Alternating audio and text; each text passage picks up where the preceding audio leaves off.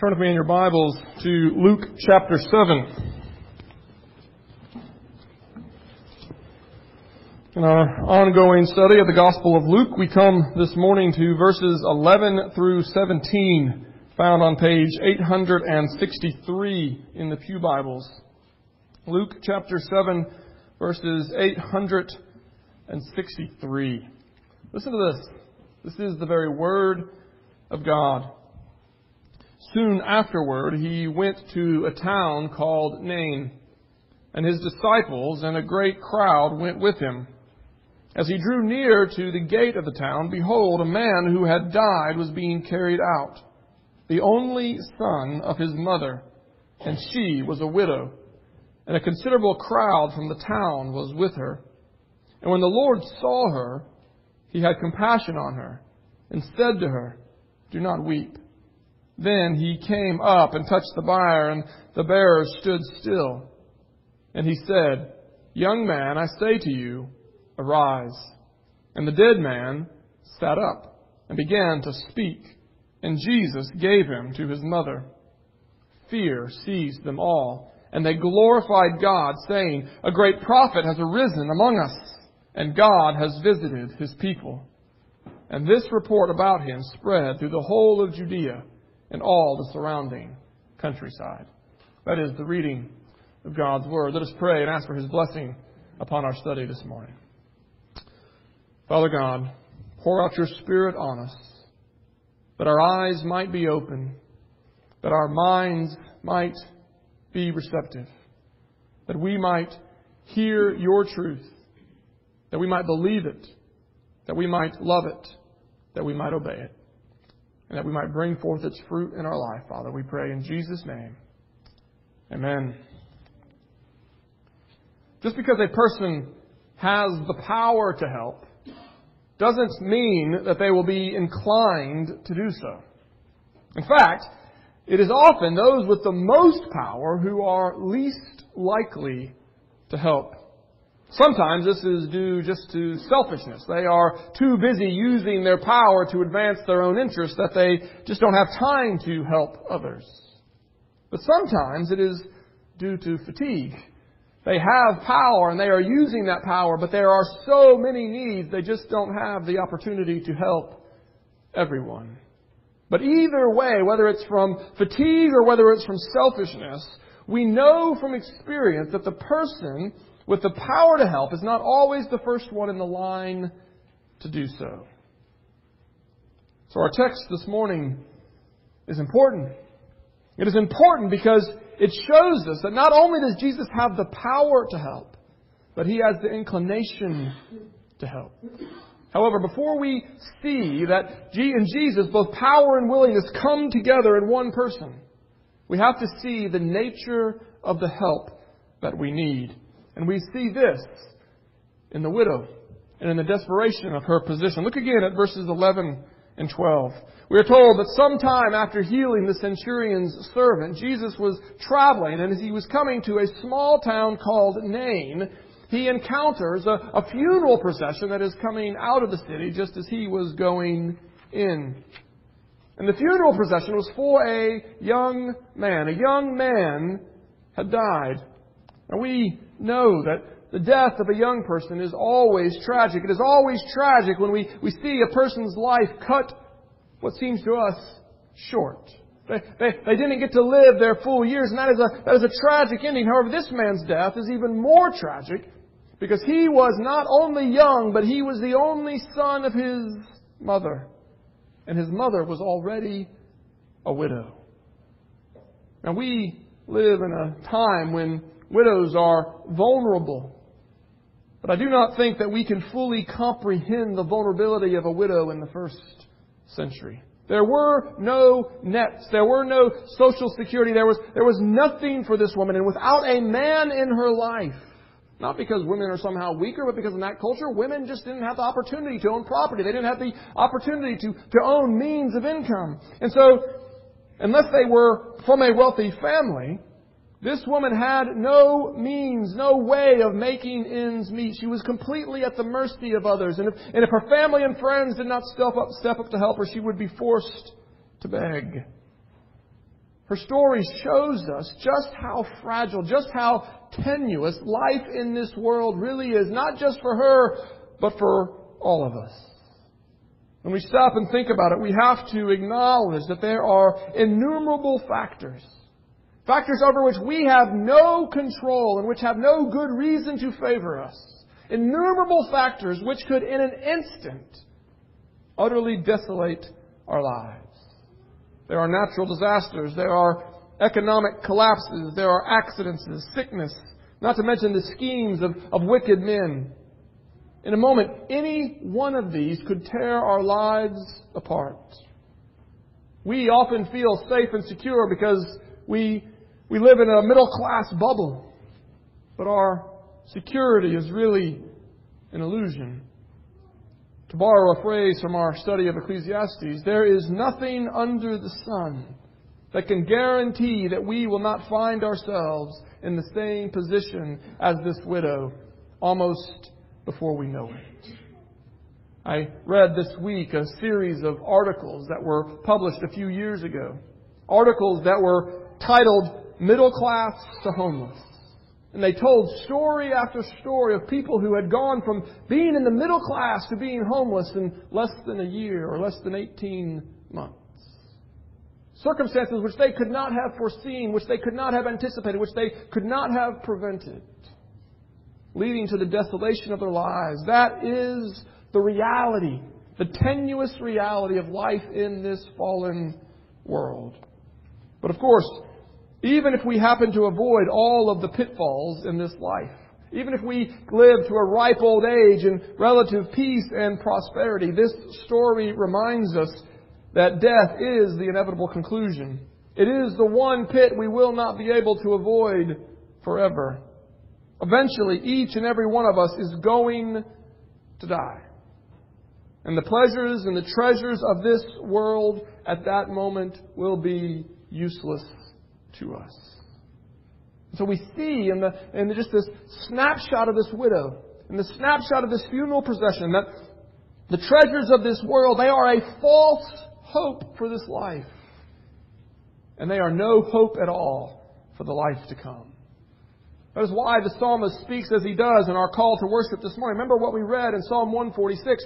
The psalmist cries out, "Put not your trust in princes, in a son of man in whom there is no salvation. When his breath departs, he returns to the earth. On that very day, his plans perish."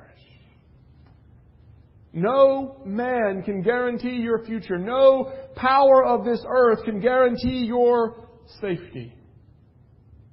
Life in this fallen world is fragile. It is tenuous. It can fall apart in a moment because of forces that are beyond your control. And so as we begin to read this story this morning, we have to ask, where is our hope this morning? What is our confidence to face the future? What is it that we are trusting in? Do you feel safe this morning because you live in the good old USA? And this is the land of opportunity, the land where people can raise themselves up by their own bootstraps. Do you feel safe because you have a good education and you have a good job at a good company? Do you feel safe because you have above average skills or above average intelligence and you've been blessed with a good work ethic? What is it that gives you hope for the future this morning? And not only for the future of life here, but life eternal. What is your hope? Where does your hope rest? I think the picture of the widow reminds us that if our hope is in anything under the sun, if our hope is in the country we live in, or in the company we work for, or in the skills that God has granted us, if our hope is in any of these things, then it is tenuous.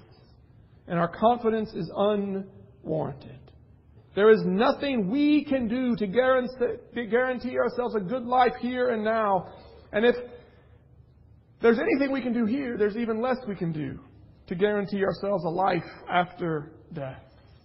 And so we must face this question. Where does our hope rest this morning?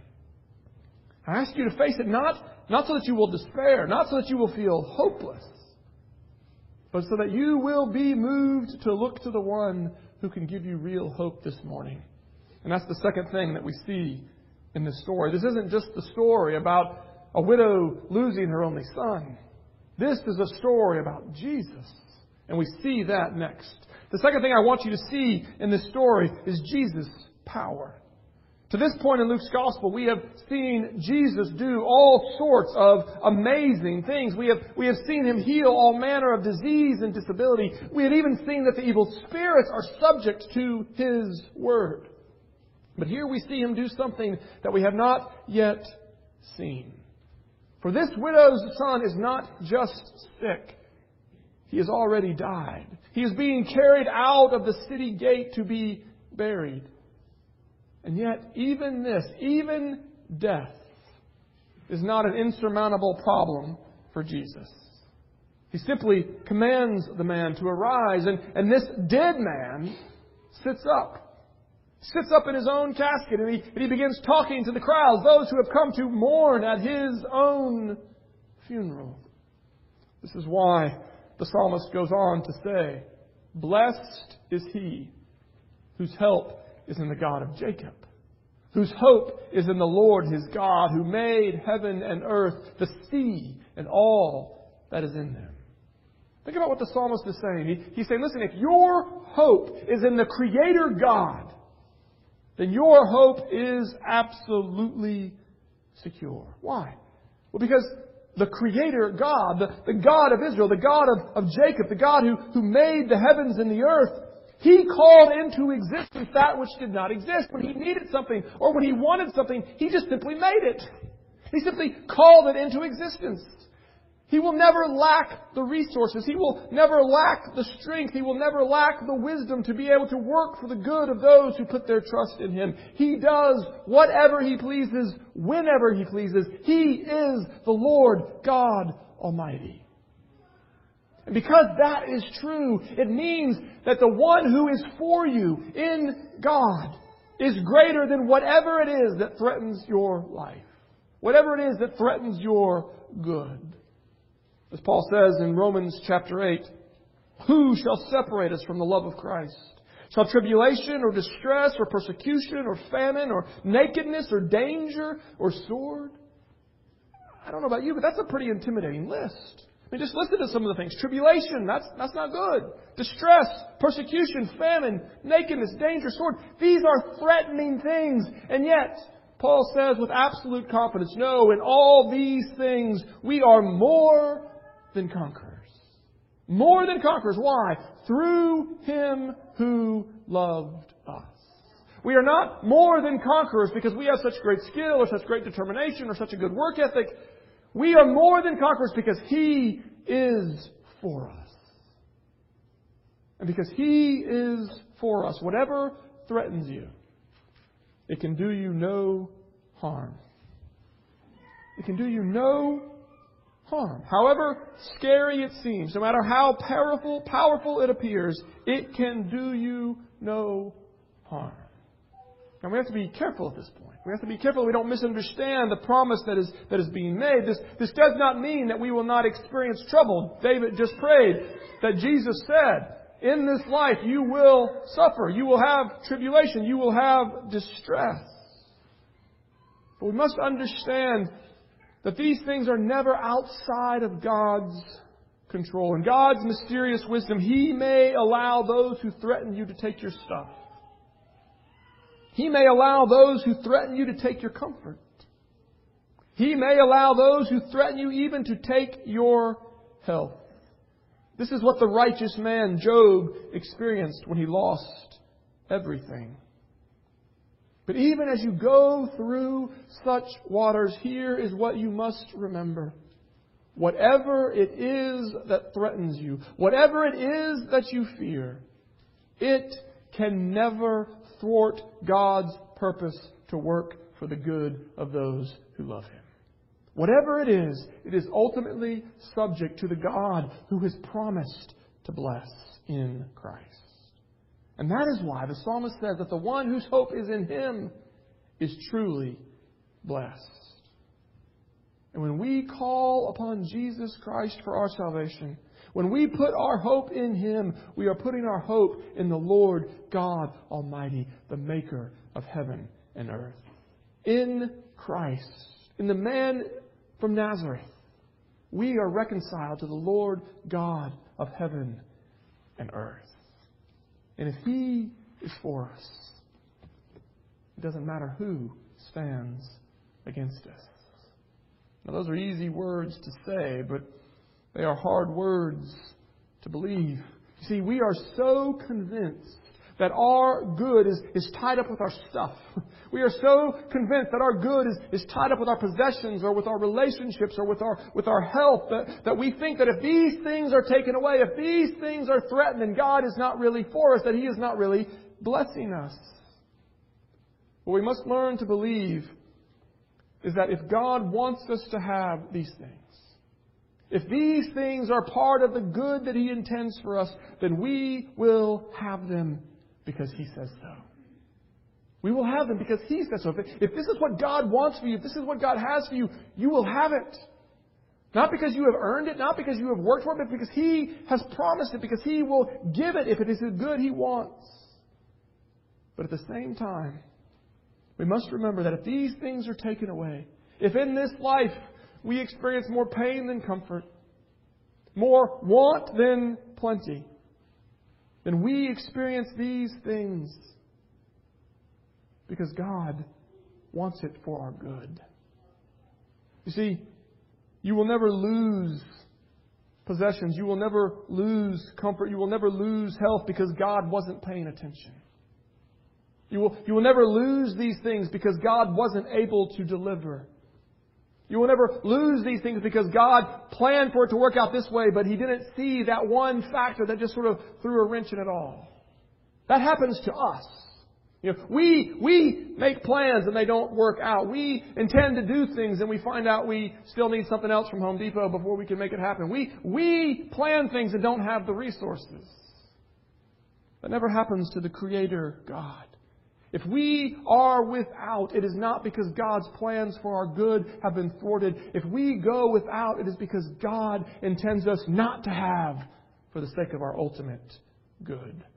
It is a hard truth to believe, but it is a truth we must believe because it is this truth, this absolute confidence in God's power that sets us free to deny ourselves and follow Christ. It sets us free to live the Christian life. Jesus does it this way in Matthew 6. He says, "Do not be anxious about what you will eat or what you will drink or what you will wear, but seek first the kingdom of God and His righteousness, and all these things will be added unto you." All you have to do is seek first the kingdom and His righteousness. Do what He's given you to do today and trust that whatever you need, it will be yours because He says so. And so if the resources aren't there, if the provisions aren't there, it's because it's not part of the good that He intends for you at the moment. You can seek first His kingdom and His righteousness without fear. Notice, you can seek His kingdom even to the point of death. Because the end of this physical life is no great obstacle to Jesus. He is greater than even death itself. Even death, when you are in Christ, has no power to harm you. Because He is the resurrection and the life.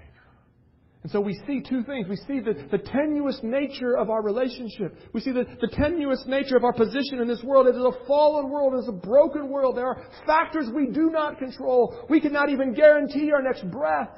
We cannot make one hair black or white. We cannot add one hand width to our breath of life.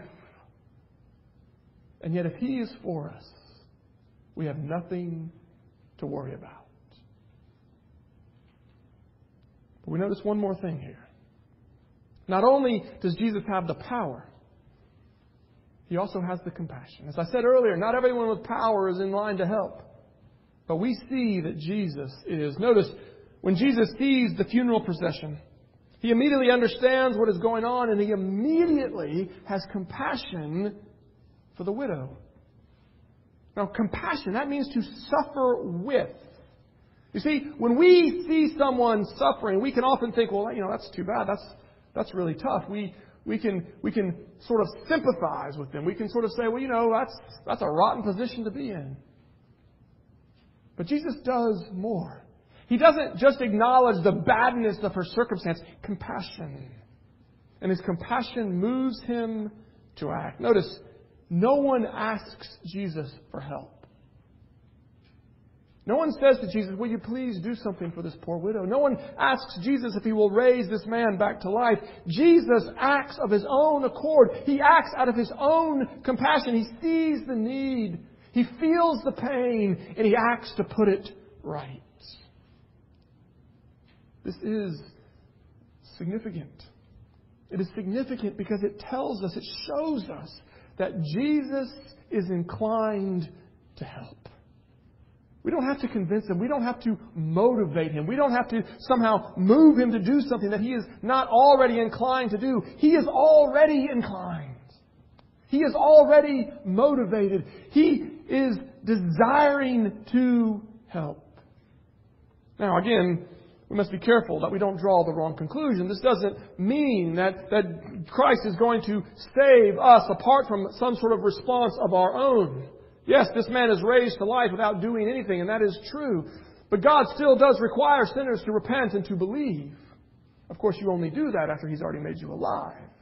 But the point here is not that we don't have to do anything. We do. We have to respond to the gospel. We have to receive it with faith. That's not the point. But the point is simply this, that it is God's good pleasure in Christ to save those who are in desperate need. This story shows us that it is Jesus' good pleasure to use His power on our behalf. He has compassion for us in our desperate condition. It is His delight to draw us out of the pit. You see, it's not your good works. It is not your earnest effort. It is not even your sincere cry for help that motivates Him to save. He's motivated by His own love. He's motivated by His own compassion. If you are ready to repent and believe, if the Holy Spirit has enlivened you to the reality of your own condition, and if He has given you a heart to cry out to the Lord, then the Lord is ready to save. Now, this is important to know if you have never believed in the Lord Jesus Christ before. When you are coming to Jesus for the first time, it is easy to think that you must do something to make yourself presentable. It is easy to think that you must do something to ingratiate yourself to God. But this is simply not the case. God in Christ is already inclined to save us. He is already motivated for our good, as motivated as He ever will or could even be.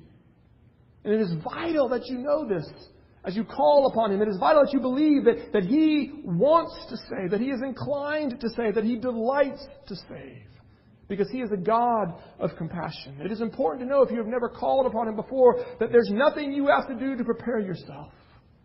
Do not think that you have to get yourself in shape first. Simply now call out on Him for salvation and He will respond. But I think it may be even more important for those of us who have been following Him for a while now to remember that there's nothing we have to do to motivate Him to save. You see, we often find it easier to come to Jesus the first time than the 10th time, or the 100th time, or the 1,000th time. I suspect you know what I am talking about, but we've all had that experience when we have stumbled for the umpteenth time, when we have turned to the right or to the left from following after Him yet again. And at such moments, we find it hard to believe that God could still be for us. We find it hard to believe that He would receive us back yet again. We have this vague notion that we must do something to rekindle His love for us. We have to do something to sort of re-earn His favor, as if that were even possible. Here in Jesus' compassion, we see that such is not the case. He loves us because He loves us, because He has chosen to love us. We don't deserve it. We can't possibly earn it. But that's why we call it grace. Because He is for us out of His own compassion, out of His own steadfast love. That is the compassion of our Savior. So we see our desperate condition. We see Jesus' power and compassion come together for our salvation. It is no wonder then that the crowd responds the way they do. Notice our final point.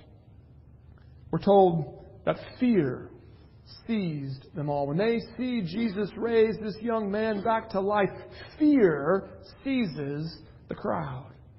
Now, it strikes many people today as sort of a strange response. They're like, okay, what's that about? Jesus just raised, not like he just killed somebody. He raised somebody to life. Why is there fear? Why is the crowd afraid in Jesus' presence? Why are they afraid of him? What's this fear all about?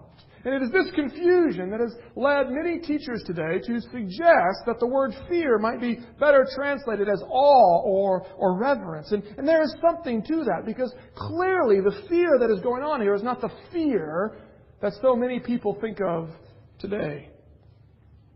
However, I want to suggest to you this morning that what the crowd is experiencing may be closer to fear than we really realize. Just think for a moment about what fear is. About a week ago, I took Thomas and some of his cousins, along with Jacob, hiking up at the Ocoee for Thomas's birthday. And we were hiking up, I think it was Goforth Creek, and we just start at the bottom. We just set our clocks for 90 minutes. We just go as far as we can get in 90 minutes and see how far we can get up the creek before we turn around to come back for lunch. And it's a lot of fun. If you've never done it, it's a lot of fun just to sort of climb up the creek. But as we were going, I was near the back of the crowd with Jacob when he said, "Dad, there's a snake." And my first thought was, yeah, it's probably some like garden snake or something. You know, it's not. I doubted that it was any sort of real threat. But I walked over to where Jacob was standing and I looked and I said, "I don't see it, Jacob." He said, "It's right there." And then I saw it. And this was a snake as big around as my arm. This was a big snake. This was, I'm pretty sure, a timber rattler. And I'll tell you, even if it wasn't, that's what I thought it was. And I felt fear. I felt fear. I felt fear for myself. I felt fear for Jacob. And I said, "Let's go the other way." And we quickly began to back up away from that snake. And we went clear to the other side of the creek and went up that side of the bank.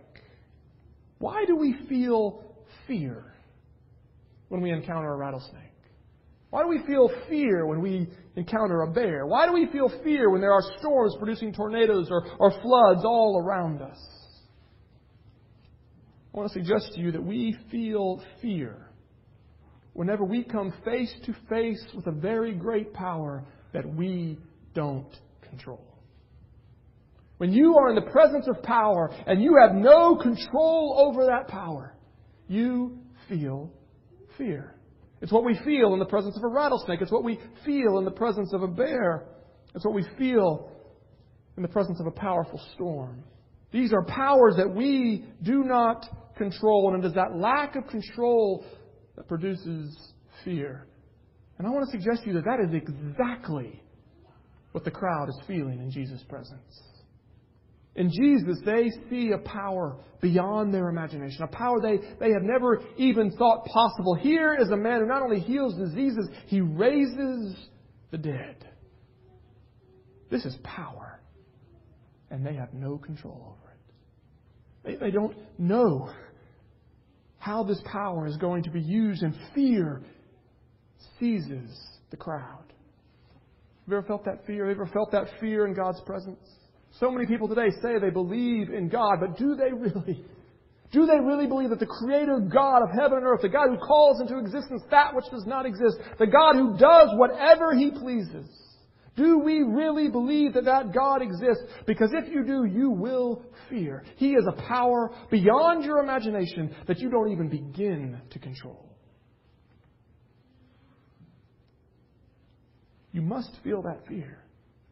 Not so that you will cower, but because it is that fear that leads to true worship. Notice what happens next. We're told fear seized them and they glorified God. It is that recognition that God is a power we do not control that leads to worship when we see that this God whom we do not control has nevertheless wielded His power for our good.